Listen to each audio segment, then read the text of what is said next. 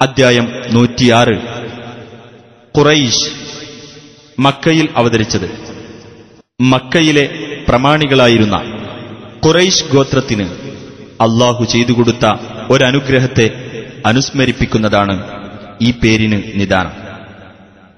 ബിസ്മില്ലാഹിർ റഹ്മാനിർ റഹീം.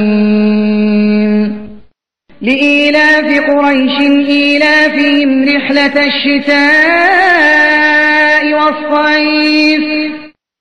ഖുറൈശ് ഗോത്രത്തെ കൂട്ടിയിണക്കിയതിനാൽ ശൈത്യകാലത്തെയും ഉഷ്ണകാലത്തെയും യാത്രയുമായി അവരെ കൂട്ടിയിണക്കിയതിനാൽ ഫൽയഅ്ബുദൂ റബ്ബ ഹാദൽ ബൈത്ത്.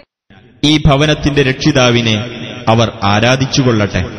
അല്ലദീ അത്അമഹും മിൻ ജൂഇൻ വആമനഹും മിൻ ഖൗഫ്.